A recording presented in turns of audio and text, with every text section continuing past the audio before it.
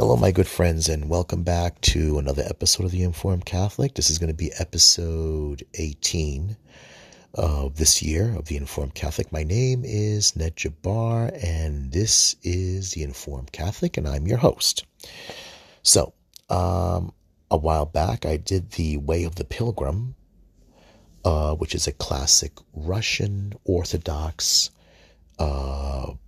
mystical tale. It's mysticism is sort of like a way of uniting yourself to God, to completely surrendering and living with the presence of God in your life, in your mind, in your thoughts, to constantly, it's a continuous way of prayer. Basically, the Way of the Pilgrim is the Jesus prayer story, basically about the Jesus prayer. It's this pilgrim who wanted to know how to pray unceasingly. He walked into the church and he heard the readings, which was pray without ceasing. And he wanted to know, how does one pray without ceasing? Well, he pursued it. That's an act of prayer, to pursue the answer, to seek a spiritual director, a guide to show you how to pray. And he did find a few people, but he needed to know how. How does one start? They all gave him eloquent answers, very intellectual answers. But you need someone to show you how. What does it mean to pray without ceasing when one has to also attend to all other important things and functions of life? We're physical creatures. We need to work. We need to attend to our needs. We need to attend to our responsibilities. But how do you do it? You offer basically the Jesus prayer. Lord Jesus Christ, Son of God, have mercy on me, a sinner. And this is basically, yes, it's a constant repetitive prayer said on the Russian, I guess you can say, version of the rosary, which is a prayer rope. The author here calls it rosary, and it's sort of right, but not entirely. A prayer rope usually has 100 knots, or sometimes it can be made with beads, where one can say repetitively.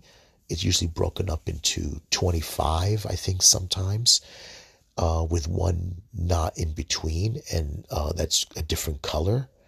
And then it adds up to 100 prayers a day. And you say it over and over again. But what you're doing, you're consecrating, you're sanctifying your whole day, your actions, your everything that you do. You're saying it with a prayer, and you're offering it up as a prayer. You know how we Catholics often say, offer it up as a sacrifice. You can't do anything, even I've learned, such as fasting, if you don't first have the desire for prayer. You have to have a desire for prayer. It doesn't begin easy. It's not going to come to you that easily. You could have all these glorified, very sanctimonious, high idea of being holy, but it has to be done with humility. You have to admit first that you're a sinner. You have to face your sins. The attitude of a very glorified attitude is very vain. It comes first out of vanity, like the Pharisee. We have to first admit that we are sinners, and we also have to face the sinful things in our life. I have a lot of things that I liked. For example, I had all these stupid hobbies, addictions. One of them is my comic books, right? They're distractions. Sometimes they are distractions. Also, buying a lot of books. I love to buy books, and sometimes I buy a lot of stupid stuff. And for example, I like to draw and I like to paint. I've made some good icons. They're not the best icons, but they're okay. And I really want to do things for Christ. But there's one problem. You can't do anything. You can't give up your sinful addictions, like pornography, right? Other things like buying things that are distractive, that distract you from your problems, from your sinful situation. Like, for example, buying stupid books. Are you really going to read that book? All right. Do you really need this? Do you really need that? Sometimes it's basically a spiritual problem. It's a deeper spiritual problem. You can't give up anything without first facing the problem, facing it and asking yourself, what is the sin behind it? What sinful situation do you have? What is holding you back? Like, for example, gluttony. I have an overweight problem. I'm selfish. I'm greedy. And sometimes I like certain foods, and sometimes certain things I don't need, but it's also basically a bad habit. It's a sign of unhappiness. It's a sign of sin. We don't want to change. We don't want to give up our sins. We don't want to give up this particular way of life because we don't want to change. Remember, like the Israelites leaving Egypt, getting out of Egypt. Egypt is captivity towards sin. It's a captivity towards a sinful way of life. They rather go back to the flesh pots of Egypt, to being slaves to their sin, being slave to someone else, and being held under the power of someone else because they will take care of you. So you don't have to take care of yourself, or you don't have to depend on God. I'm sorry, that's wrong. To surrender to the Lord, to surrender to His providence, to allow Him to make you into a holy person. This is why people often turn to other things and let other things take power over them, because it's hard to die to self and to live in Christ. No one wants the spiritual battle, spiritual combat, but you don't do it on your own. You got to do it in Christ. You got to do it with the help of the sacraments, the Eucharist, prayer, persistence in prayer. No one wants to do that. No one wants to do that. Examination of conscience. I have a struggle with self-examination of conscience, but when the more you pray, the more you begin to, you ask the Lord, please help me. Another thing is, I've learned from Father Chris Alar, we often ignore the third person of the Trinity, God the Holy Spirit. God the Holy Spirit, the divine love, the sanctifier of the Father and the Son, who comes from the Father and the Son as equally worshipped and glorified. God the Holy Spirit. We often forget that. He who proceeds from the Father and the Son, and with the Father and the Son is equally worshipped and glorified. Also, He is spouse, the divine spouse of the Holy Mary, of the Blessed Virgin Mary, the Holy Virgin Mary, the Immaculate Conception. Because she is the Immaculate Conception in the Holy Spirit. It's the Holy God the Father sanctified and preserved the soul of the Virgin Mary so she can be the mother of God the Son, and she is close to the Holy Spirit. She will help us to be holy. She will pray for us. Anyway, let's begin with the story. Let's continue. Part 2, The Way of the Pilgrim. Okay, let's begin. For a long time, I traveled through various places with the Jesus Prayer as my companion. The prayer was my comfort and my courage in all ways, in all my wanderings, excuse me. The prayer was my comfort and my courage in all my wanderings, encounters, and situations. But it occurred to me how convenient it would be to have a permanent place to stay. I would be alone and could study the Philaklia, which up to this time I read only when I took shelter for the night or when I rested during the day. Now I had a desire to delve into it more deeply with faith, to draw from it the wisdom and direction for working out my salvation by means of the prayer of the heart.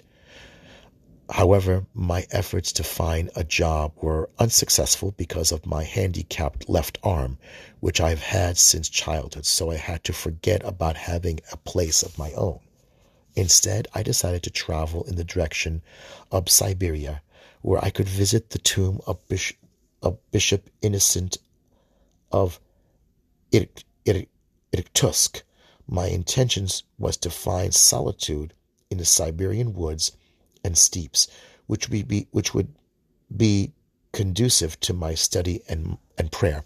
All right, let me stop here. The Philaklia was a book given to him by a monk, and it's sort of like instructions, spiritual instructions of Orthodox saints. It's a book. You can get it on Kindle.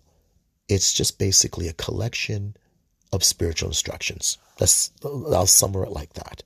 Let's continue. So I set out on my journey to Siberia, and I continued to recite the Jesus prayer vocally. After some time, I felt that the prayer was somehow entering the heart by itself. The words of the prayer seemed to be formulated according to the rhythm of the heartbeat, which is 1, Lord, 2, Jesus, 3, Christ. I stopped vocalizing the prayer and began to listen attentively as the heart spoke, and I remembered the words of my late elder in describing this joy.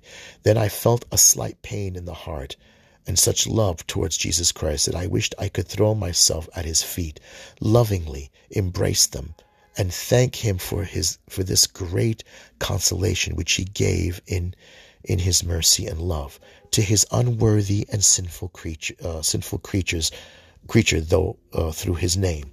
Then I experienced a kind of blessed warmth in the heart, which spread throughout my whole breast. This experience led me to a more diligent reading of the Philaklia, to check out my feelings and to learn about the prayer of the heart. Without this test, I was afraid of falling into a deception of seeing natural acts as heavenly ones and giving into pride that I had learned the prayer so quickly. My late spiritual father had warned me of all this, so I walked more by night and spent the days sitting under the trees in the forest and reading the Philaklia. How much new insight and wisdom were revealed to me in this reading. Through this practice, I tasted sweetness I had not imagined up to this time, and when some of the accounts were not clear to my dull mind, the prayer of the heart enlightened my understanding, and at times I saw my late elder in my dreams, and he explained many things to me. But above all, he directed my unthinking soul to humility. I spent almost 2 summer months in such blessedness.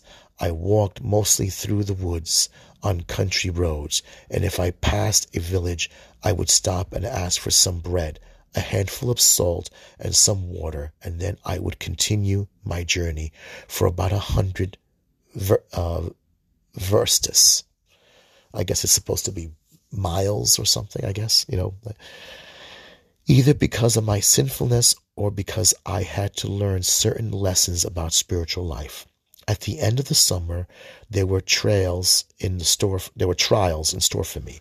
I was walking on a wide road when, toward evening, 2 men who looked like soldiers caught up with me and demanded money.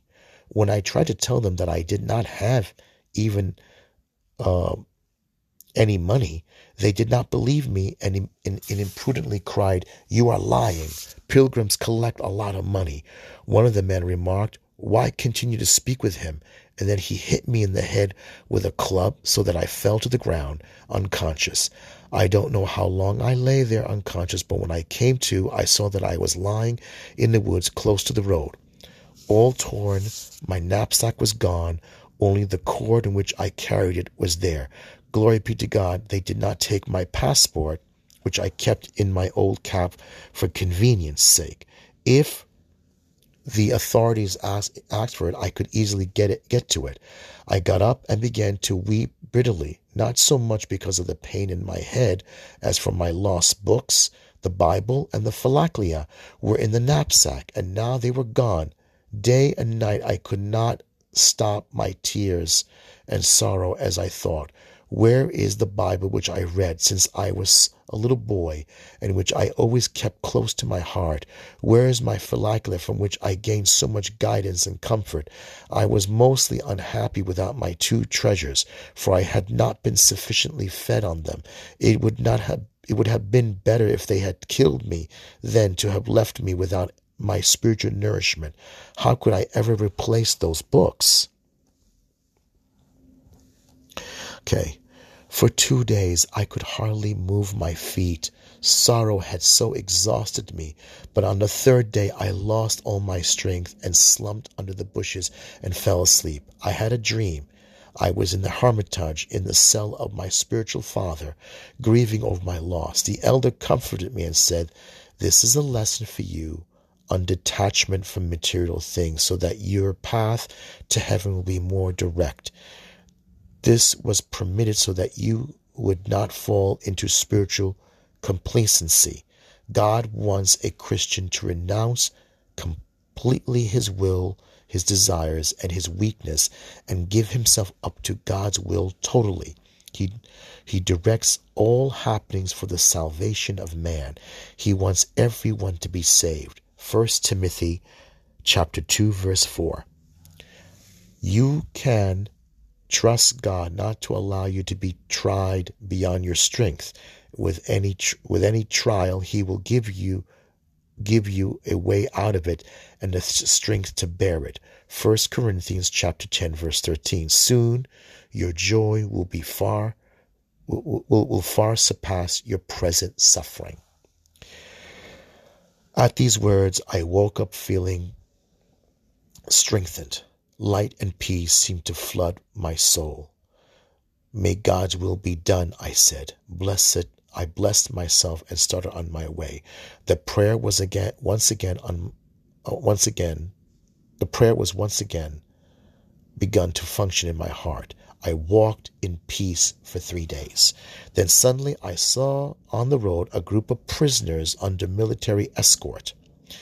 When I came all the way up to them, I recognized the two men who had robbed me, and as they were some distance from the others, I fell at their feet and earnestly implored them to tell me what had happened to my books.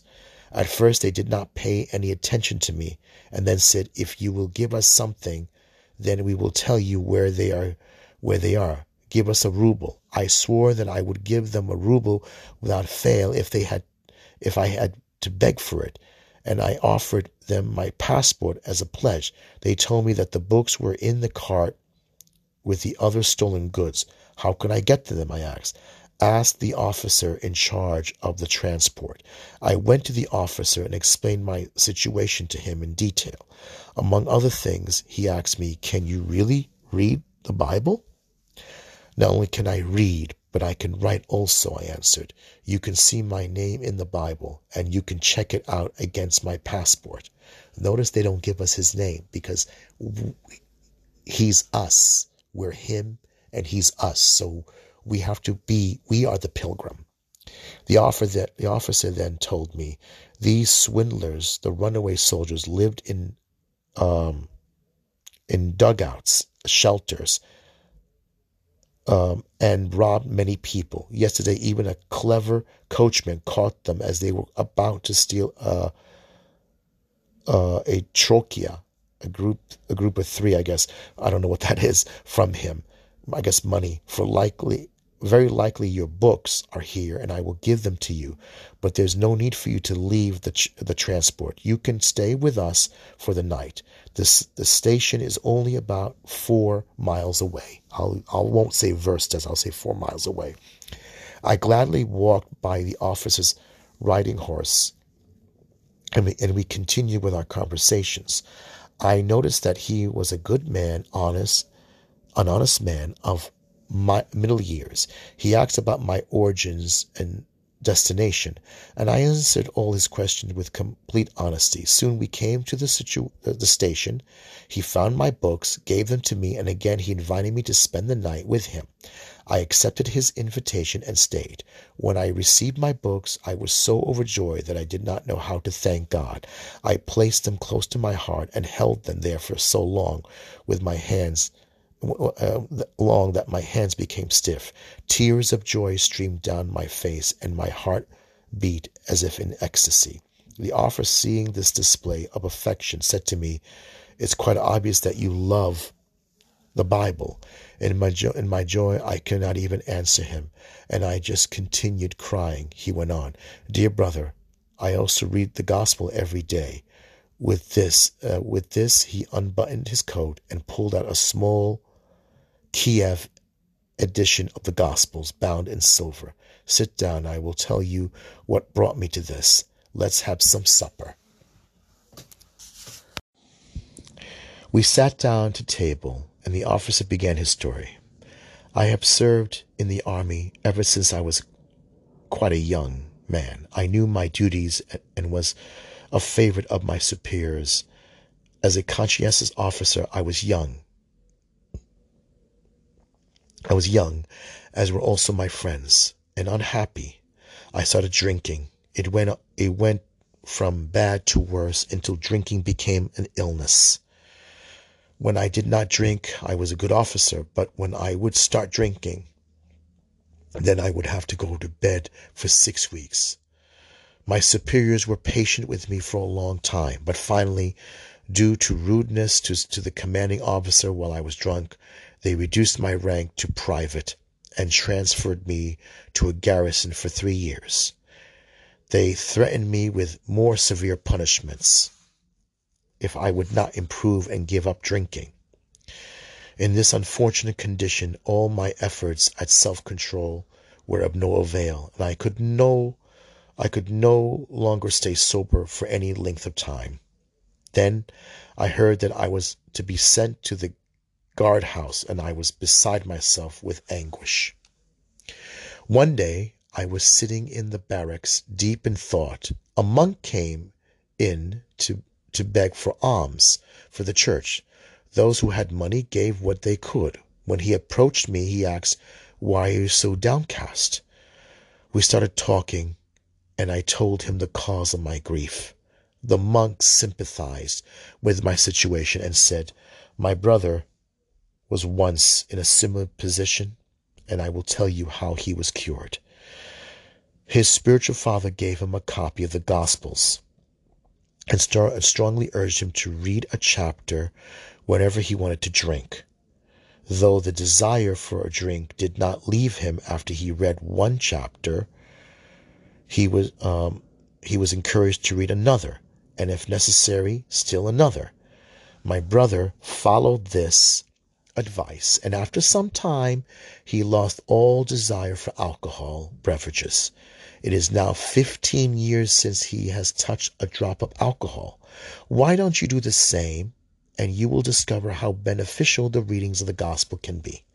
I have a copy at home and would gladly bring it to you."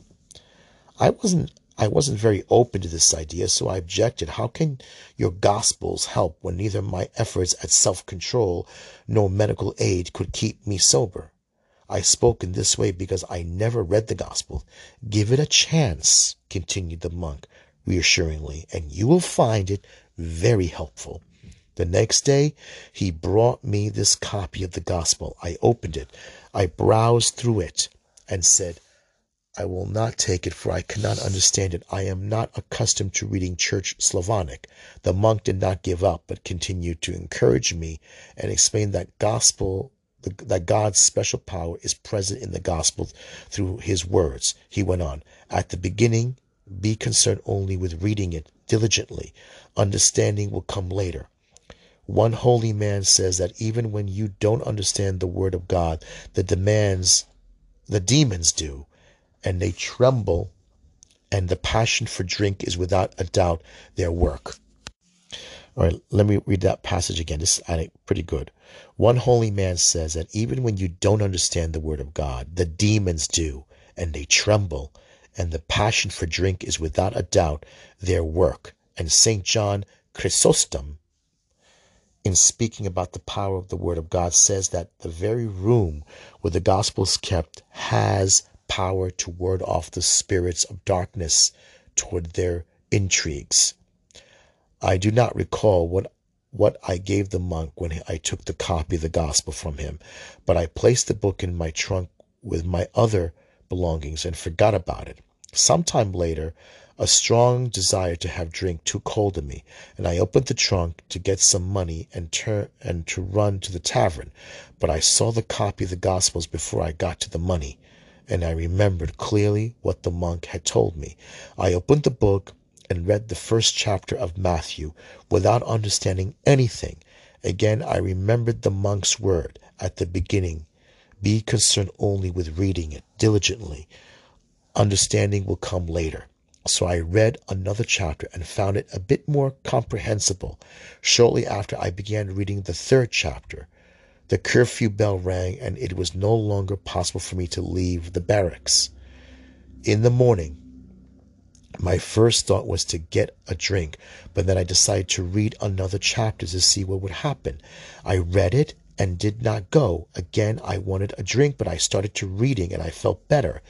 This gave me courage, and with every temptation for drink, I began reading a chapter from the Gospels.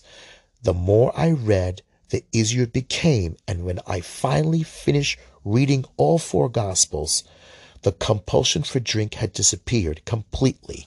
I was repelled by the very thought of it. It is now 20 years since I stopped drinking alcohol beverages. Everyone was surprised at the changes that took place in me. And after 3 years, I was reinstated as an officer and then climbed up the ranks until I was made commanding officer. Later, I married a fine woman. We have saved some money, which we now share with the poor. Now I have a grown son who is a fine lad, and he also is an officer in the army. When I was cured of my drinking, I made a vow to read the Gospels every day. The account of the evangelist in 24 hours, and I allow no obstacle to interfere with this practice. When duties and responsibilities are great and I am very tired, when I retire at night, then I have my wife or my son read one gospel to me. And in this way, I am faithful to my promise. Out of gratitude and for the glory of God, I had this gospel bound in silver, and I carried it on my breast faithfully. I was glad to hear the captain relate this story, and then I added, I know of a similar case. In the factory of our village, there was a skilled worker, a good and valuable foreman, who unhappily fell into the habit of drinking. Then a God-fearing man suggested that he say the Jesus prayer 33 times in honor of the Blessed Trinity, and the 33 years of Christ's earthly life. The foreman took this advice to heart and began reciting the Jesus prayer, and soon gave up drinking completely. And what is more, within the 3 years of this experience, he entered a monastery. And what is more valuable, the Jesus prayer or the Gospels? Asked the captain. They are equal in importance, I answered, because the holy name of Jesus Christ contains within itself all truths of the Gospel. The Holy Fathers say that the Jesus prayer is the abbreviated form of the Gospels. After this conversation, we prayed. The captain then read the gospel according to St. Mark, while I listened and prayed within my heart. At 2 o'clock in the morning, we finished and went to bed. From habit, I rose early the next morning while all were yet asleep, and as soon as there was sufficient light, I threw myself into my beloved Philaklia. With what joy I opened it. It was similar to a reunion between father and a son, after a long absence, or reunion with a friend who rose from the dead. I kissed the book and thanked God for returning it to me, and began reading the section of Theoloptus of Philadelphia, in which he explains that a man can perform 3 distinct actions at the same time. While sitting at table, he can nourish his body, listen to a spiritual reading, and pray interiorly with great joy. I remembered the previous evening, which illustrated this reading, and I realized that the mind and the heart are not the... This is interesting. And I realized that the mind and the heart are not the same. When the captain got up, I went to thank him for his hospitality and to say goodbye. He gave me some tea and a ruble, and then we parted. After walking some distance, I remembered my promise to the soldier, for I now unexpectedly had a ruble. For a moment there was a conflict in my mind. Should I or should I not give it to them? After all, they had beaten me and robbed me, and since they were under arrest, I could not use the money, and they could not use the money anyway. But I also thought of what is written in the Bible. If your enemy is hungry, you should give him food. Romans chapter 12, verse 20. And Christ himself says, love your enemies. Matthew chapter 5, verse 44. And if a man takes you to law and would have your tunic, let him have your cloak as well. Matthew chapter 5, verse 40. So, in the end, I returned to the station, and as I came close to it, I noticed that the bandits were out. They were ready to be transported to another station. I ran hurriedly toward the 2 men who had robbed me and gave them the ruble, and said, repent and pray. Jesus Christ loves you and will not abandon you. Then I left them and went on my way. Wow. I walked for about 50 miles on a big road, and then I decided to take a country road in order to have more solitude to read the Philaklia. For a long time, I went through the woods, and only occasionally would I see a village. Sometimes I would spend the whole day in the forest, conscientiously reading the Philaklia. I was getting knowledge and wisdom from this book, and my heart was becoming kindled towards union with God by any means of the interior prayer which I was learning. But at times I felt downcast that I had no permanent place where I could study peacefully and continuously. During this time, I also read the Bible, and I felt that I was beginning to understand it more clearly. In the past, so much seemed incomprehensible, and I was often in doubt. The Holy Fathers are right in saying that the Philaklia is a key to the mysteries found in Holy Scripture. My earnest reading of the Philaklia was helping me to understand God's Word. I was beginning to get an insight into such an idea as the conversion of the heart, real prayer, worship in the Spirit and in truth. The kingdom of God is within us. The Spirit himself expresses our plea in the way that could never be put into words. Abide in me. Son, give me your heart. Put on Christ. The pledge, the Spirit that we carry in our hearts, the call of the heart, Abba, Father, etc., and etc. When I began to pray with the heart, everything around me became transformed, and I saw it in a new and delightful way. The trees, the grass, the earth, the air, the light, and everything seemed to be saying to me that exists to witness to God's love for man, and that it prays and sings of God's glory. Now I understand what I had read in the Philaklia about the creature's knowledge of speech, and I saw how it was possible to communicate with God's creation. For a long time I continued walking in this manner, and then I came upon such a deserted area that for 3 days I did not see a village. My bread was all gone, and I became very hungry and fatigued. What if I die of hunger? I thought, but as soon as I began to pray with the heart, the fatigue passed. I resigned myself to the will of God once again, and once again I was happy and at peace. Soon after, as I was passing by a very thick forest, I suddenly saw a dog running out of the woods. As I called the dog to myself and played with him for a while, I was thinking that this was indeed a divine providence. Undoubtedly there were animals in these woods, and this dog belonged to either to a shepherd or to a hunter. I would be able to get a bit of bread somehow, or at least ask about the nearest village. The dog frisked about me for a while, and then, seeing that I had nothing to give him, ran back on the same narrow path from which he came. I followed the footpath and some distance, and then saw the dog in his hole barking. From behind a large tree came a middle-aged man, emaciated and pale. He asked me how I happened to come there, and I in turn asked him what he was doing in that solitary place, and so we started a friendly conversation. The man invited me to his hut and told me that he was a woodsman guarding the forest which had been sold to be felled, cut.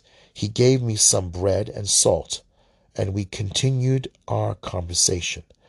How I envy you, I said. You can live here in the peaceful solitude, away from people not like me, roaming from place to place and jostling among all kinds of people. You're welcome to live here also, he said. There is an old hut not far from here which belonged to the former woodsman, and though it is in disrepair, it is possible to live in it during the summer. As long as you have your passport, you can stay here. You will have enough bread, as I have some brought to me from the village. Every week, and close by we have a brook which never dries. For the past 10 years, brother, I also have been eaten only bread and drunk water, nothing else. But here is the situation. In the fall, when harvesting is finished, then about 200 workmen will come to cut down this forest, and then neither you nor I can live here.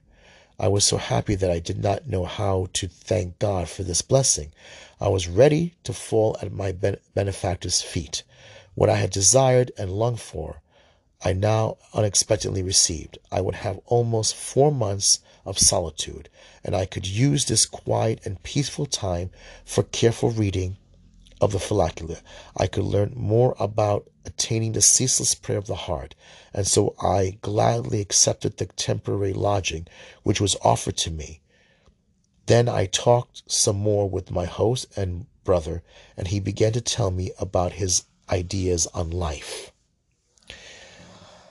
I was a respected citizen in my village, he said. I had my own business. I dyed cotton and linen fabrics, and I was satisfied with my life, though I was not without sin. I cheated my customers. I swore and drank, quarreled. There was an old lector in our village who had a very old book about the Last Judgment. He would make the rounds among the Orthodox Christians, and for some donation he would read to them from this book. He visited me also for 10 kopecks money. He would read through the night till cockcrow. And as I worked, I heard how the angels will blow their trumpets, and God will judge the living and the dead, how the living will change and the dead will rise. I heard about the sufferings of hell, about the fire, the pitch, and the worms. Once, as I listened, I was overwhelmed with a sudden terror. I began thinking of changing my lifestyle. Perhaps I would make up for my sins, I thought, and thought finally give up my business, sold my house, and took this job. I only asked that the community would provide me with bread, clothes, and candles for the services. So this is how I had lived for more than 10 years. I ate only bread and drank water once a day. Every morning I rise at cockcrow and make protestations till dawn. When I pray, I light 7 candles before the icons.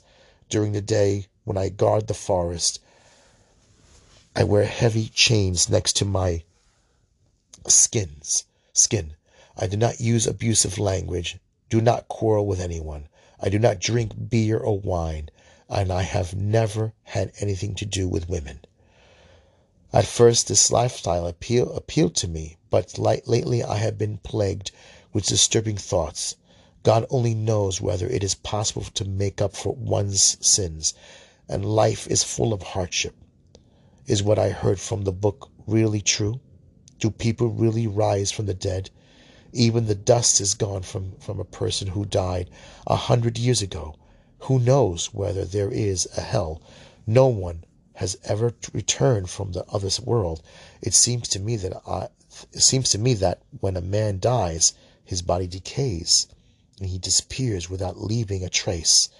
And is it possible that the book was written by clerics and spiritual leaders to frighten us ignorant ones so that we would live more humbly? Life on earth is difficult. There is no little joy in it.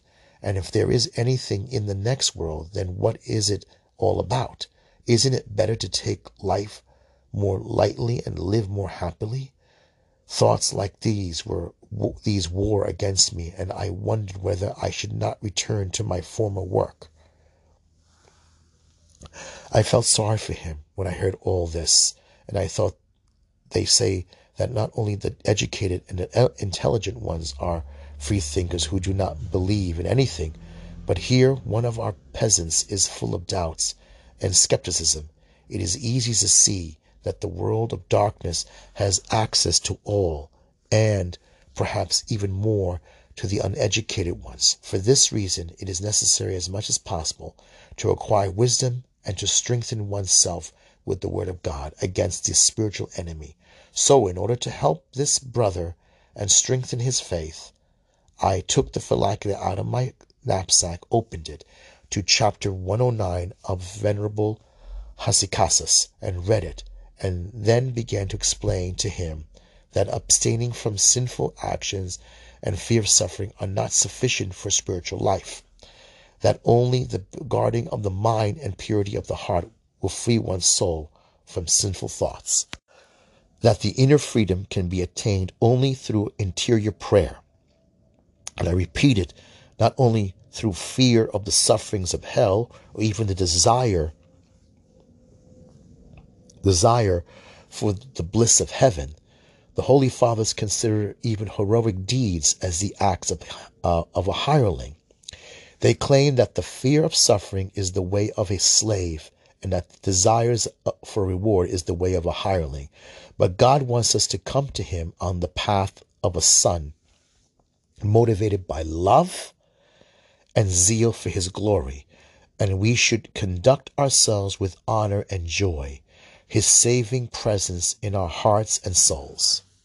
No matter how you drive yourself, I continued, how much efforts you exert, and what kind of physical feats you accomplish, if you do not constantly walk in the presence of God with ceaseless prayer in your heart, then you will never have peace from disturbing thoughts, and you will always have an inclination towards sin, even in small matters. I suggest, brother, that you learn how to recite the Jesus prayer unceasingly. It should be easy for you to do this here in solitude, and you can soon reap its benefits. You will be free from ungodly thoughts, and you will experience both faith and love in Jesus Christ. You will know how the dead will rise, and you will truly understand how God will judge the living and the dead.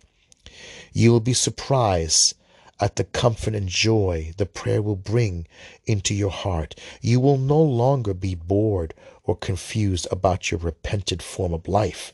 Then, to the best of my ability, and as directed as by Holy Scripture and the writings of the Holy Fathers, I taught him how to begin, how to continue the Jesus prayer. He seemed receptive to all this and became peaceful.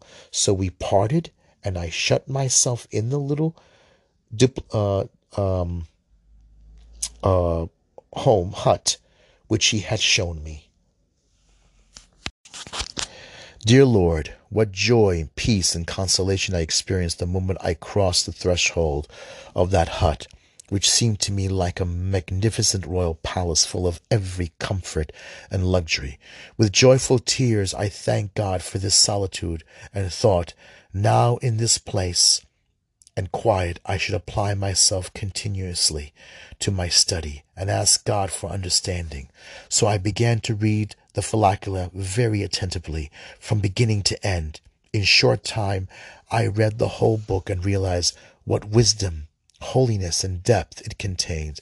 However, since the book contains so many varied themes and exhortations, I could understand everything. I was unable to pull all the ideas together, particularly about interior prayer, so that I could learn the ceaseless self-activating prayer of the heart. And this is precisely what I long for, as the Apostle Paul directs. Be ambitious for the higher gifts. 1 Corinthians chapter 12, verse 31. And never try to suppress the Spirit. 1 Thessalonians chapter 5, verse 19. I thought and thought, but was incapable of understanding this. There was no one to explain it to me. I will implore the Lord in prayer, I thought, and he will help me to understand it somehow. So I prayed ceaselessly for 24 hours, not stopping even for a little while. My thoughts quieted down and I fell asleep. I had a dream in which I saw myself in the cell of my late elder, and he was explaining the Follicula to me. This book is full of wisdom. It is a secret treasure of illustrations of the hidden judgments of God. And although it is not readily available to everyone, it does not contain instructions for all. It has profound sayings for the wise and simple ones for the simple-minded. Yet simple ones, therefore, ought to not read it in chronological order, for that order is theological. The uneducated person wishing to learn about interior prayer should read the Follicula in the following order. The book of Nicephorus the Solitary in the second part. The book of Gregory of Sinai, with exceptions of the short chapters. 3. Simon, the new theologian, about the three forms of prayer and lessons on faith. 4. The book of Celestus and Ignatius. The writings of these fathers contain complete direction about interior prayer of the heart and can be easily understood by everyone. If, however, you desire even more simple information regarding interior prayer, then find the summarized version of Patriarch Celestus of Constantinople in the fourth part of the book. I held the copy of the Follicula in my hands and was looking for the mentioned section, but I was slow in finding it. Then the elder himself turned a few pages and said, "Here it is. I will mark it for you." And picking up a piece of charcoal from the floor, he made a mark in the margin where the passage was found. I listened attentively to all that the elder explained and tried to remember it. It was still dark when I woke up, so I lay there and recalled the dream I had and what the elder had told me. I found myself thinking, God knows whether it was the soul of the elder which I saw, or perhaps just my imagination, since I think so much about the elder and the Follicula. At dawn I got up, with this perplexing question in my mind, and to my astonishment I saw on the stone which served as my table the copy of Follicula, and opened it to the very page which the elder had shown me, and the section marked exactly as I saw in the dream, and even the charcoal was lying beside the book. I was completely amazed, as I remembered distinctly that the book was not there the night before. It was close and was at the head of the bed, and I was also sure that there was no mark of any kind in that section before. This incident strengthened my faith in dreams and in the holiness of my departed spiritual father. Now I began to read the Follicula in the order pointed out to me, and I read it once and then a second time. The reading enkindled in my heart a desire and zeal to experience all that I read. For now, I understood clearly what interior prayer is, what means are necessary to reach it, with the results of it what the results of it are, how it fills the heart and soul with joy, and how to recognize whether the joy is from God or from nature, or whether it is a deception. My first practical step was to find the place of the heart according to the directions of Simon, the new theologian. I closed my eyes and imagined looking into my heart. My desire was to visualize the heart in the left breast and to listen attentively to its beating. At first, I was occupied like this for a half an hour for several times a day. At the beginning, I was not aware of anything but darkness, and then slowly the heart appeared, and I noticed its movements. Then I began to say the Jesus prayer interiorly to the rhythm of my breathing, according to the direction of St. Gregory of Sinai and of Celestius and Ignatius. That is, while looking into the heart and inhaling, I said, Lord Jesus Christ, and while exhaling, have mercy on me. At first, I did this for an hour or two. Then I increased it so that in the end I spend practically the entire day in this exercise.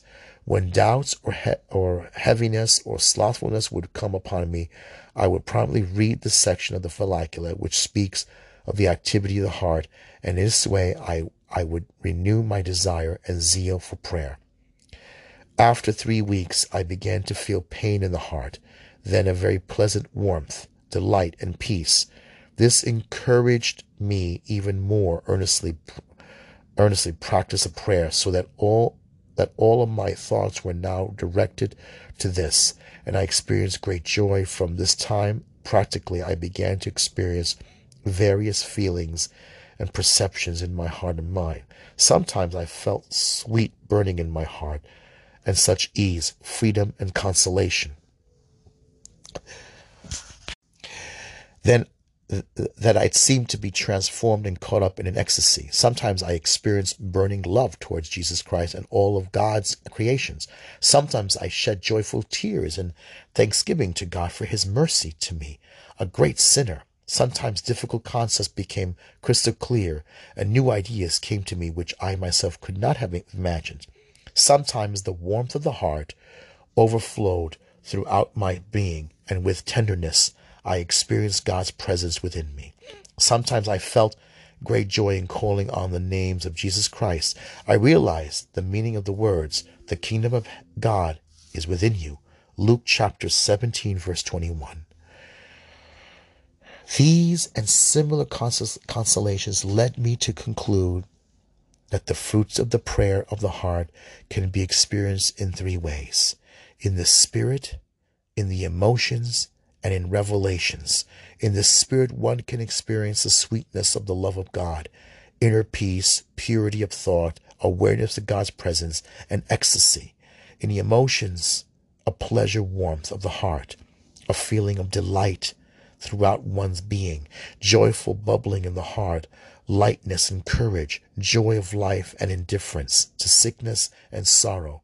And in revelation, one receives the enlightenment of the mind, understanding of Holy Scripture, knowledge of speech of all creatures, renunciations of vanities, awareness of awareness of the sweetness of interior life, and confidence in the nearness of God and his love for us.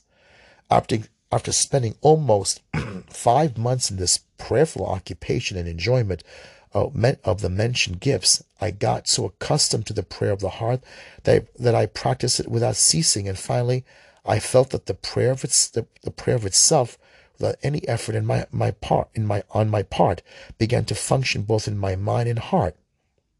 It was active both day and night, without the slightest interruption, regardless of what I was doing. My soul praised God, and my heart overflowed with joy. Then came the time for the forest to be cut. The workers began coming, and it was necessary for me to leave my silent dwelling. I thanked the forests the forester for his hospitality, and said my prayers, kissed the spot on the earth in which God made me worthy of his mercy, took the knapsack with my books, and left. For a very long time I wandered from place to place until I arrived at Idikstuk. Activating prayer of the heart was my consolation and my joy on the entire journey. It brought me comfort various degrees under all circumstances. Whenever I found myself or whatever I was doing, it did not direct me from anything, and nothing seemed to diminish it. If I had something to do, then the prayer flowed in me, and the action was done more quickly. If I attentively listened to something or read, the prayer did not cease, and simultaneously it felt the one and the other, almost as if there were two of me, as if I had two souls in my body. My God, how mysterious man is. Yahweh, what varieties you have created, arranging everything so wisely. Psalm 104, verse 24. In my wandering, I also encountered many mysterious incidents. To speak about all of them would take more than 24 hours, but I would like to mention a few of them.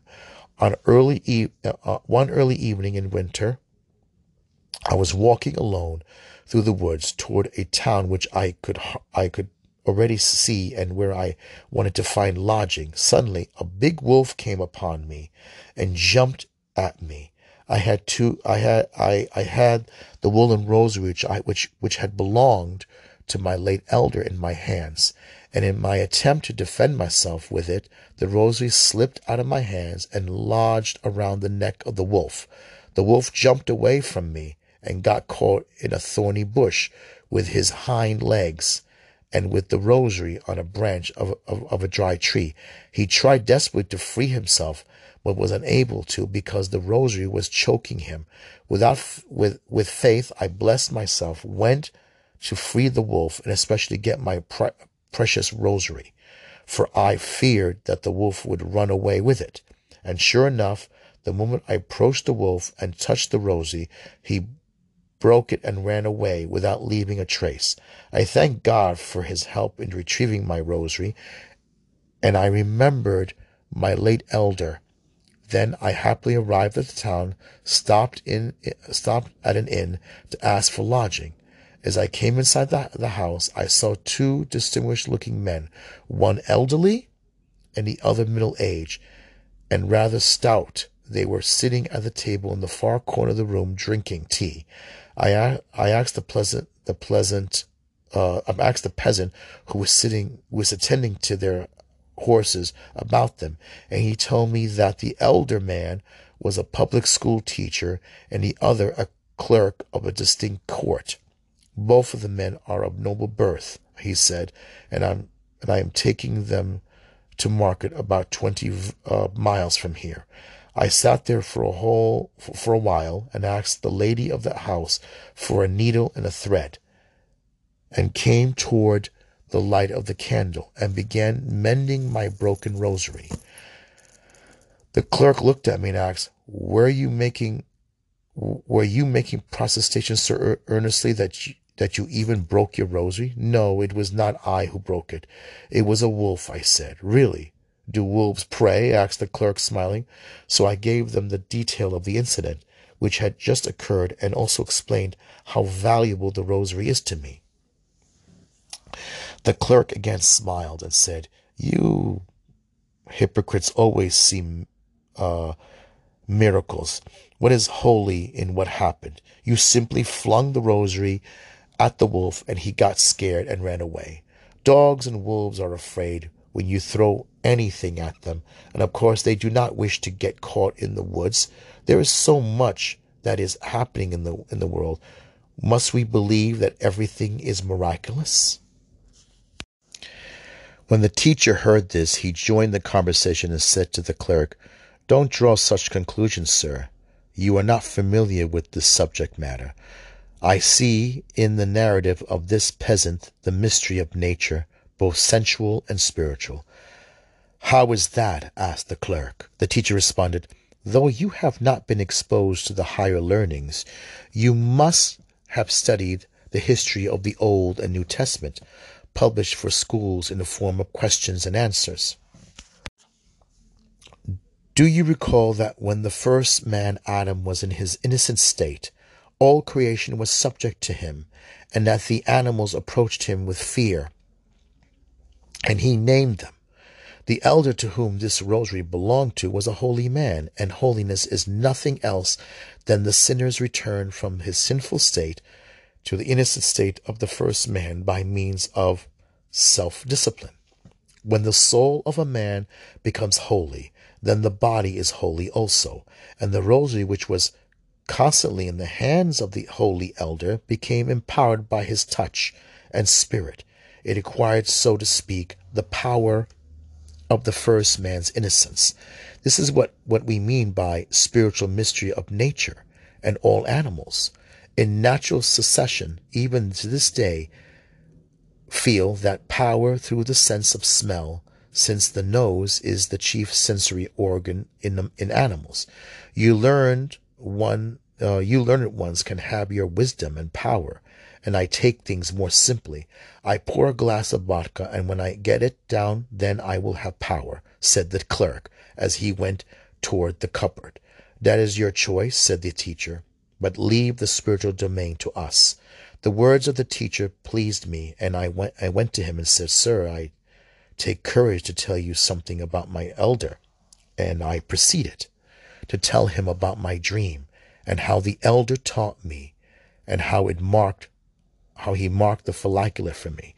The teacher listened attentively, and the clerk, who was lying on the bench cried, "It is true that from too much reading of the Bible one can lose one's wits, and that is how it is. What kind of ghost would mark your book during the night? You simply pushed the book on the floor in your sleep, and it was marred with soot. Then you have a miracle. Oh, these tricksters! I've seen very much of your kind, brother." And after muttering this, the clerk turned to the wall and fell asleep. I turned to the teacher and said, "If I may, I would like to show you the book which was marked, and you can see that it was not marred with soot." I took the follicular from my knapsack and showed it to him, and commented on the awesomeness of this mystery which enables a soul without a body to pick up a piece of charcoal and write. The teacher examined the marked page and said, "This is a spiritual mystery, and I will explain it to you. When the spirits need a physical form in which to appear before a living person, they create a visible body for themselves out of others, and then return to the atmosphere which they no longer need it. Because the elements of the atmosphere from which the body is made have elasticity, that is, they can expand and contract the soul when it is clothed with these elements, and has the ability to perform different actions, including writing." "What kind of book is that? May I have a look at it?" He took the follicular, opened it to the writings of Simon the New Theologian, and said, "Ah, this is a theological treatise. I have never seen it." "Sir," I said, "this book is mostly about interior prayer of the heart. It is detailed work of 25 holy fathers on prayer in the name of Jesus Christ." I know something about interior prayer, said the teacher, so I bowed to him and asked him to share with me his ideas about interior prayer. It is written in the New Testament that man and all creation serve vanity against their will, and that everything naturally groans and struggles to enter into the freedom of God's sons, the sons of God. Romans chapter 8, verse 20 to 23. This mystery of groaning of creation and innate aspirations of the soul is interior prayer. There is really not much one can learn about it. It is natural quality in man. But how does one discover it, experience it in one's heart, and consciously practice it so that it can bring comfort and salvation? I asked. I don't know whether anything is written about it in the theological tracts, answered the teacher. Well, here it is in this book, I said. The subject is discussed here in great detail. The teacher noted the title and said, I will definitely order this book from the bookstore and will study it carefully. Then we parted. When I left that place, I thanked God for the fruitfulness discussion with the teacher, and I prayed for the clerk that God would make it possible for him to read the Follicula at least once, and in that way lead him to salvation. After another incident occurred in the spring. I came to one village and happened to get a lodging with a priest. He was a good man, and he lived alone. After I stayed with him for 3 days and he had a chance to get to know me a little, he said to me, stay with me and work for me. I need an honest and a conscientious man. You see that we are in the process of building a new stone church next to the old wooden one, and I cannot find a trustworthy man who would supervise the workers and also take care of the offerings for the building. I can see that you are just the man I need, and this job will be conducive to your lifestyle. You can sit alone in the chapel, pray. There's even a special room for the watchman. Please stay at least until the church is finished. At the beginning, I was quite reluctant to stay there, but the priest was so convincing that in the end, I had to agree. So I stayed in the chapel through the summer, and at first I found it peaceful and conducive to pray, even though many people came to the chapel, especially on the feast days. Some came to pray, others to look, and still others to steal something from the collection plate. Sometimes I would be reading the Bible or the Follicula, and people would talk to me or ask me to read something for them. When I had been there for some time, I noticed a peasant girl coming to the chapel frequently and praying for long periods of time. Since her voice was audible, I realized that she was saying some strange, unorthodox prayers, and I asked where she learned them. She replied that she learned them from her pious mother, but that her father was a schismatic who belonged to a sect without a priesthood. I was sad to hear this, and I suggested that she pray correctly, that is, according to the tradition of the church. I explained the Our Father and the Hail Mary to her, and also said, recite the Jesus prayer frequently, for it is the most efficacious of all prayers, and through it you can work out your salvation. The girl readily accepted my advice, and in all simplicity began to do what I told her. And guess what happened?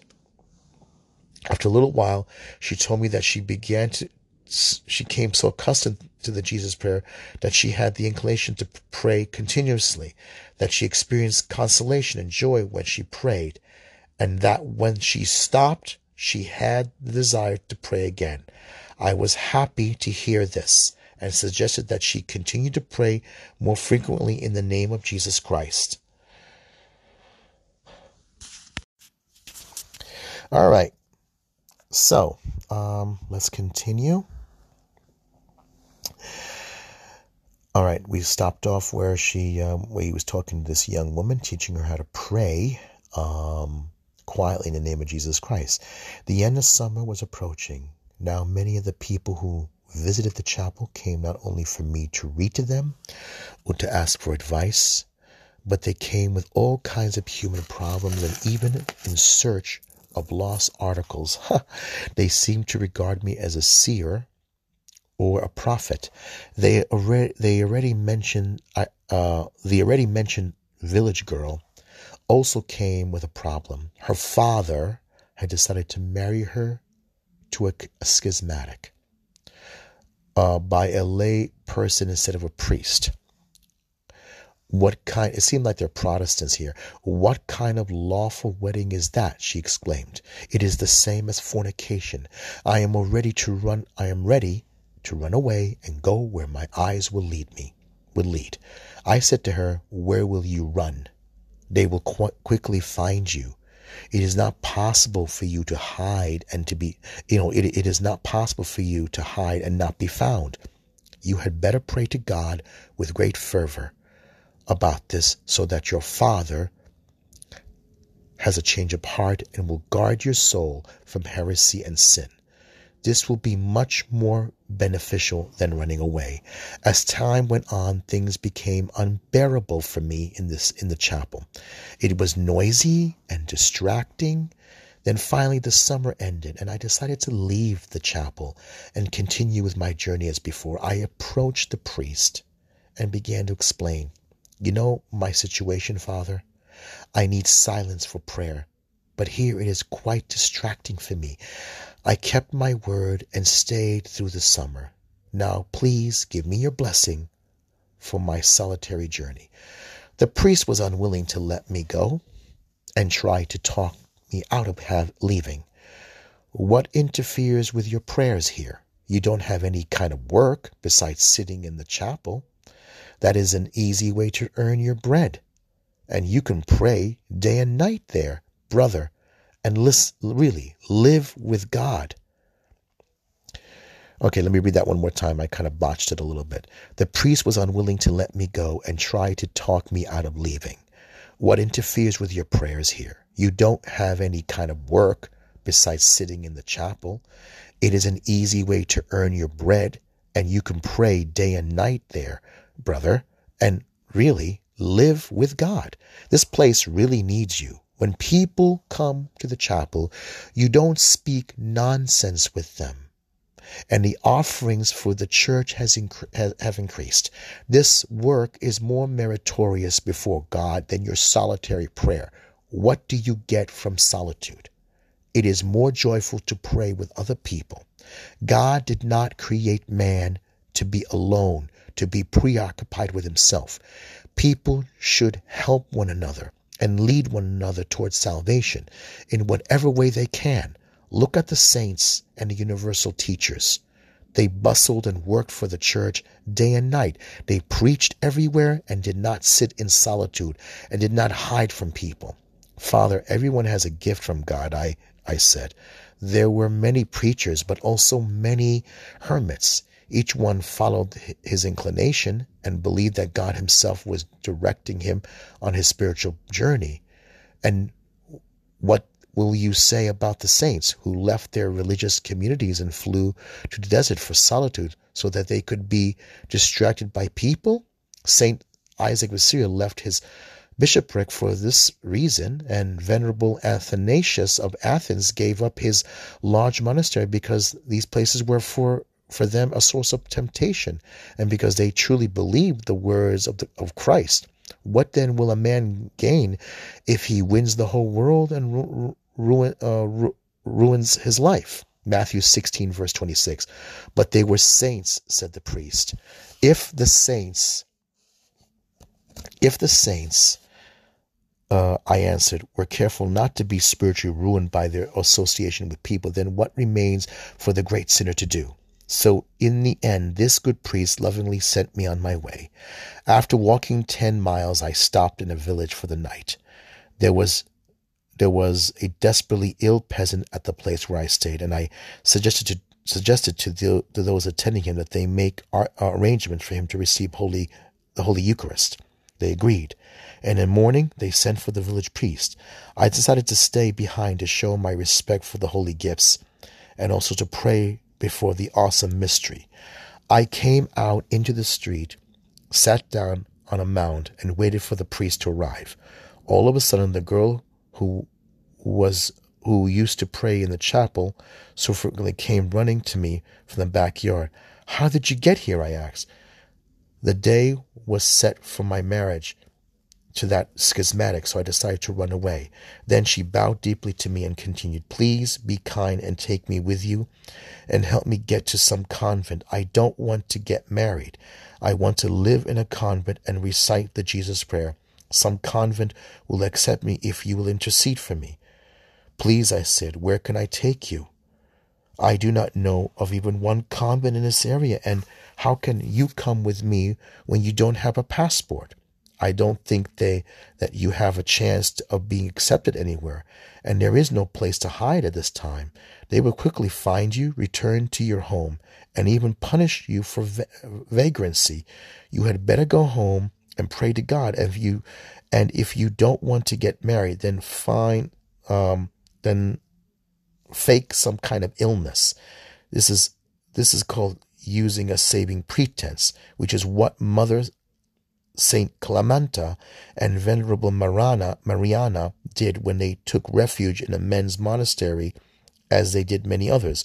While we sat there and talked, four men came riding a horse, carrying down carriage down a road, and they headed straight toward us. They took the girl, set her in the carriage with one of the men, and sent them off, and the other three tied my hands and took me back to the village where I had spent the summer. To all my attempts to explain, they only cried, "You hypocrite, we will teach you how to deceive girls." Toward evening, they brought me to the village court, put my feet in stocks, and placed me in a jail until morning, when they would have the trial. When my priest friend heard that I was in jail, he came to visit me, brought me supper, and comforted me, and said that as my spiritual father, he would defend my character. He spent some time with me and then left. Later that evening, the district judge came through the village and stopped to visit the deputy. He was told what happened, and he decided to take care of the matter that very evening, so they brought me to the courtroom. We waited for a while before the judge came, and with his hat still on, he sat down and shouted, "Ephraim, did your daughter take anything from your house?" "Nothing, sir." "Is she guilty of anything indecent with this fool?" "No, sir." "Well, then, this is what we'll do. You take care of your daughter yourself, and we will give a lesson to this young man tomorrow, and then release him with strict orders never to return to this village again. This is all." After saying this, the judge left the room and went to sleep, and I was placed in jail again. In the morning, with the police commissioner and his assistant came, gave me a beating, and then released me. I left the village, praising God that I was found worthy to suffer for his name. This made me happy and intensified the prayer of the heart within me. All that had happened seemed not to affect me. It was as if I had watched someone else being so treated.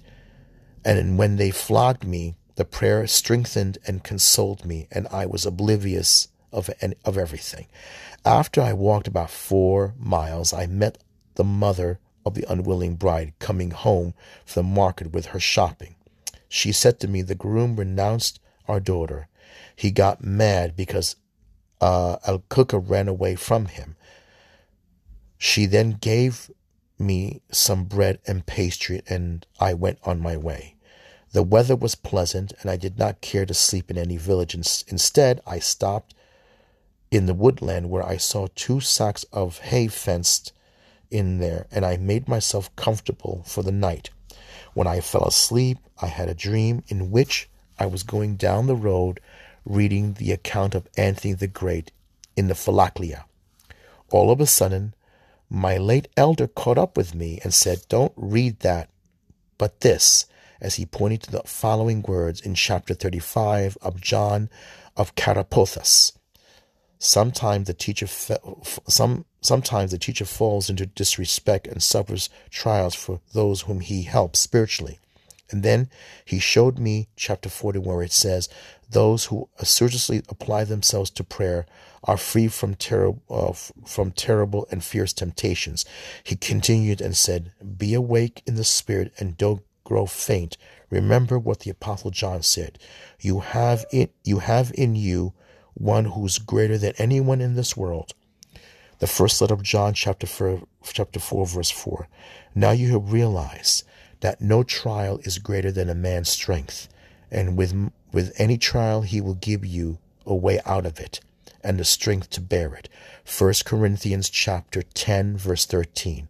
It was this trust in God's help which strengthened the saints and led them to greater fervor in prayer. They passed their lives in ceaseless prayer, not only for themselves, but out of love for others. Whenever it was possible, they taught and showed this to others. Writing about this subject, St. Gregory Palamas said, not only should we fulfill God's commandments to pray in the name of Jesus Christ unceasingly, but we should also show this method of prayer to everyone, to the religious, to lay people, to the wise and the simple, to men and women and children. In all, without exception, we should try to awaken zeal for ceaseless prayer. Venerable Celestus Telecatus writes in a similar way and says that neither the result of interior prayer, of contemplation, nor any method of raising the soul to God should be kept for oneself alone. Rather, they should be written down for the good of all. And of course, Holy Scripture also reminds us of this responsibility. Brother helped by brother is a fortress. Friends are like the bars of a keep. Proverbs chapter 18, verse 19. But under all such circumstances, it is necessary to flee from vainglory and to guard one's soul, that the seed of learning about God would not go to the wind. When I woke, my heart was full of joy and my soul full of strength, and I continued with my journey. After some time, another incident occurred which I would like to share with you. It was the 24th of March, and I had an overwhelming desire to receive the Holy Eucharist on the following day, the feast of the Annunciation of the Mother of God. I asked about the nearest church, and as it was about 30 miles away, I walked the rest of the day and night in order to make it in time for matins. The weather was unusually bad. It rained and snowed, and it was also windy and cold. At one point, it was necessary for me to cross a small brook, and as I came to the middle of it, the ice under my feet broke, and I'd find myself in water up to my waist, and thus extremely wet. I came for Matin. I stayed for the liturgy and received Holy Communion. In order to spend that day in complete peace with no interference to my spiritual joy, I asked permission from the sexton of the church to stay in the guardhouse till the next day. I spent the whole day in unspeakable joy and sweetness of heart. I lay on the blanket bed for this unheated room, intensely absorbed in prayer, and as happy as if I were resting in the bosom of Abraham. Love for Jesus Christ and Mother of God surged in my heart like sweet waves, and my soul was immersed in joyful ecstasy. Only during the night, when I felt a great aching in my legs, did I remember how wet they were. I began to concentrate on the prayer of the heart even more intensely until I lost all awareness of pain. But in the morning, when I wanted to get up, I realized I could not move my legs. They were completely numb and stiff. With difficulty, the sexton pulled me off the bed and I sat there for 2 days without moving. On the third day, the sexton wanted to be rid of me and said, "What trouble will we have if you die here?" So very slowly, I pulled myself on my hands and lay on the steps of the church. For 2 days, I lay there asking for help, but no one paid the least attention to me.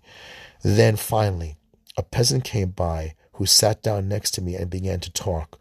When he realized what was wrong with me, he said, Will What will you give me if I cure you? I suffered from the same malady, and I know what medicine will cure it. I have nothing to give you, I answered. And what do you have in your knapsack? He asked. Only dry bread and books. What will you work? Then will you work for me for at least one summer if I cure you? I cannot work, for as you see, I have only one good hand, and the other is almost completely withered. Well, is there anything else you can do? He answered. Nothing really except read and write. Ah, right. So then teach my son how to write. He can read a little, and I would like for him to learn how to write also, but a tutor's fee is 20 rubles. So I agreed to the man's proposal, and with the help of the Saxon, he brought me to his old empty barn. He then began his curing process. In the fields, in the backyards, and rubbish heaps, he collected a buckful of various kinds of putrid bones of animals and birds. He washed the bones and with a stone broke them into small pieces and placed them in a large earthen pot, which he covered with a lid that had a slit in it. Then he turned this pot upside down into another empty pot, which he had placed in a hole in the ground, and covered it completely with dirt. On top of this, he arranged a pile of wood and made a fire which burned for 24 hours. While adding wood to the fire, he said to me, "These bones will produce some tar." On the following day, he dug up the pot from the ground with about a pintful of thick, reddish, oily liquid with a strong odor as of raw meat. The formerly putrid bones were now white and transparent like a mother of pearl. He told me to smear my legs with this liquid 5 times a day, and this is what happened. After 24 hours, I felt that I could move my toes. On the 3rd day, I could bend my legs. On the 5th day, I got up with the help of a cane. I walked across the yard. In a word, within a week, my legs were completely well as before. I thanked God for this blessing and thought what great wisdom is hidden in God's creation.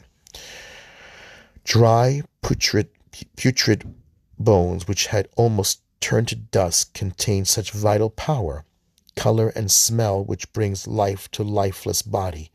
This is proof of the resurrection of the body, I thought, and I would have liked to tell this to the ranger with whom I lived, and perhaps in this way dispel his doubts about the resurrection.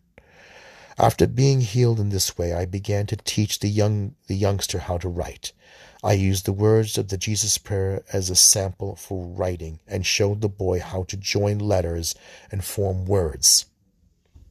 It was quite easy for me to teach him because during the day he worked for a state manager and came for a lesson only when the manager slept. That is, from dawn till late morning. The boy caught on quickly and began to write in a short while. The man whom he worked noticed that the boy could write, and he asked me, "Who is teaching you how to write?" The youngster replied, "A wanderer without one arm who lives in our old barn." The manager was Polish, got curious, and came to see me one day. He found me reading the follicular and said, "What are you reading?" I showed him the book, and he explained, "Ah, it is the follicular. When I lived in Valina, our parish priest had a copy of this book. However, I heard that the book describes tricks and strange formulas for prayer, that it was written by Greek monks, that the method of prayer which it advocates are similar to those practiced in India and Bukharia, where the enthusiasts for prayer try to achieve a tickling of the heart by means of breathing. They foolishly consider this a natural form of prayer revealed to them by God. I think that we should pray simply, and the goal of our prayer should be to pay our debts to God." Then he got up and recited the Our Father as Christ had taught. "This prayer is sufficient for the whole day," he said. "But to ceaselessly repeat the same words can drive one mad and ruin the heart." All right, I'm going to stop here. This chapter is very long, but let's review a little bit what we've learned. I mean, it's true. You cannot keep the Christian life to yourself. You can't keep the gospel to yourself, right?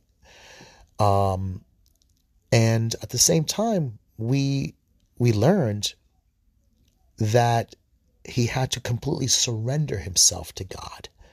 He had to completely learn to surrender. And he basically travels. He goes from town to town, and he encountered obstacles. He had he got robbed by two soldiers who stole his Bible and his the book of the teachings of the fathers called the Philaklia. And then he encountered another man an officer who had an alcohol problem, who drank and got into trouble, and he lost his officer position. He was reduced down to a lower level. But then he also met a monk. Now, remember, there was in the beginning, he was questioning which is more effective, the Jesus prayer or the Gospels, the four Gospels. They both are. One is an expression of the other, and he's right. The Hail Mary, which they believe in, they practice the Hail Mary also, is effective. It is an expression of the Gospel. The Jesus prayer is an expression of the Gospel. The Our Father is a summary of the Gospel. All Christian prayer is a summary of the Gospel. There's not one greater than the other, not one lesser than the other. And that is something that is important that we all should learn. The Jesus prayer is not greater than the Hail Mary, and the Hail Mary is not greater than the Jesus prayer. All prayer is important. All prayer. And for him, this worked. This worked. And he began, God began to put him in places where he can be effective and useful. Solitude, complete solitude, even for a monk, is absolutely impossible. At some point, a Christian is not a Christian alone. There's no such thing as a Christian by themselves. You are a Christian by being around with others. And like St. Paul says in the Corinthians, we are all members of one body. He has to allow himself, we all have to allow ourselves. We have to allow ourselves for Christ to work through us so we can help others. Our purpose is to nourish the rest of the body of Christ, to help others. The same way he was effective for that monk, that hermit, who had fear of the end of the world, but unfortunately he probably didn't know how to read. I don't think he knew how to read. And he taught the Jesus prayer to that man. He shared the gospel with him. He showed him there was hope. It's not just fear of judgment, but it's also to live the Christian life. And then he wound up being useful in that chapel. And there was that girl who appeared to her father belonged to some kind of Protestant form of sect. And he taught her the Jesus prayer. And then, of course, he suffered unfortunate circumstances where she wanted to run away, and then she wound up unfortunately causing him a problem, because people began to think he was seducing her, or when it turns out nothing really happened, and he was unjustly whipped, but he wound up being helpful to her one way or another. Everyone has to be helpful. Everyone serves a purpose within the Christian life. And in this case, he served a purpose. He helped. And we have to learn to do the same thing. But we also have to learn how to pray. I like the story of the officer who read the gospel. To him, the gospels were a cure for his alcoholism. And I think it is important to read the Bible, to read Scripture, and to pray. His situation helped. The Gospels helped him. A monk came to the officer and told him about, my brother had a drinking problem too, and some monk helped him with the gospel. Everyone helps somebody, and Christ works through us for others. It isn't just praying alone. Yes, it is good to pray and to be alone. There is a time for prayer, but there's also a time where you got to exercise charity, love for others. And even monks have to get out of their monastery and go out and encounter other people so they can remember that we're human beings. The priest is right. Man is not meant to be left alone. But you have to at least serve a purpose once in a while. You got to go and exercise charity, love, and be Christ for others. And this is what the Pilgrim is learning. All right, I'm going to end it here, and I'll get back. We'll get back again to this page. I'll probably have to read this again. Let me see. I'll come. Okay. All right, I want to stop in this, and I'll read this passage again next time, but we're going to have to end it here. It's a lot longer than I thought, the second chapter. It's practically almost the whole book, it seems, but this is really a great book, and you should get it. You can get it on Amazon Kindle, or you can order it on hard copy, The Way of the Pilgrim. It's really very good, and soon we're going to be entering Lent. Ash Wednesday is coming up really quick. Today is the 1st of February, and February is a short month. And we'll go into Lent soon. So this is a good way of starting. All right. So God bless and be well.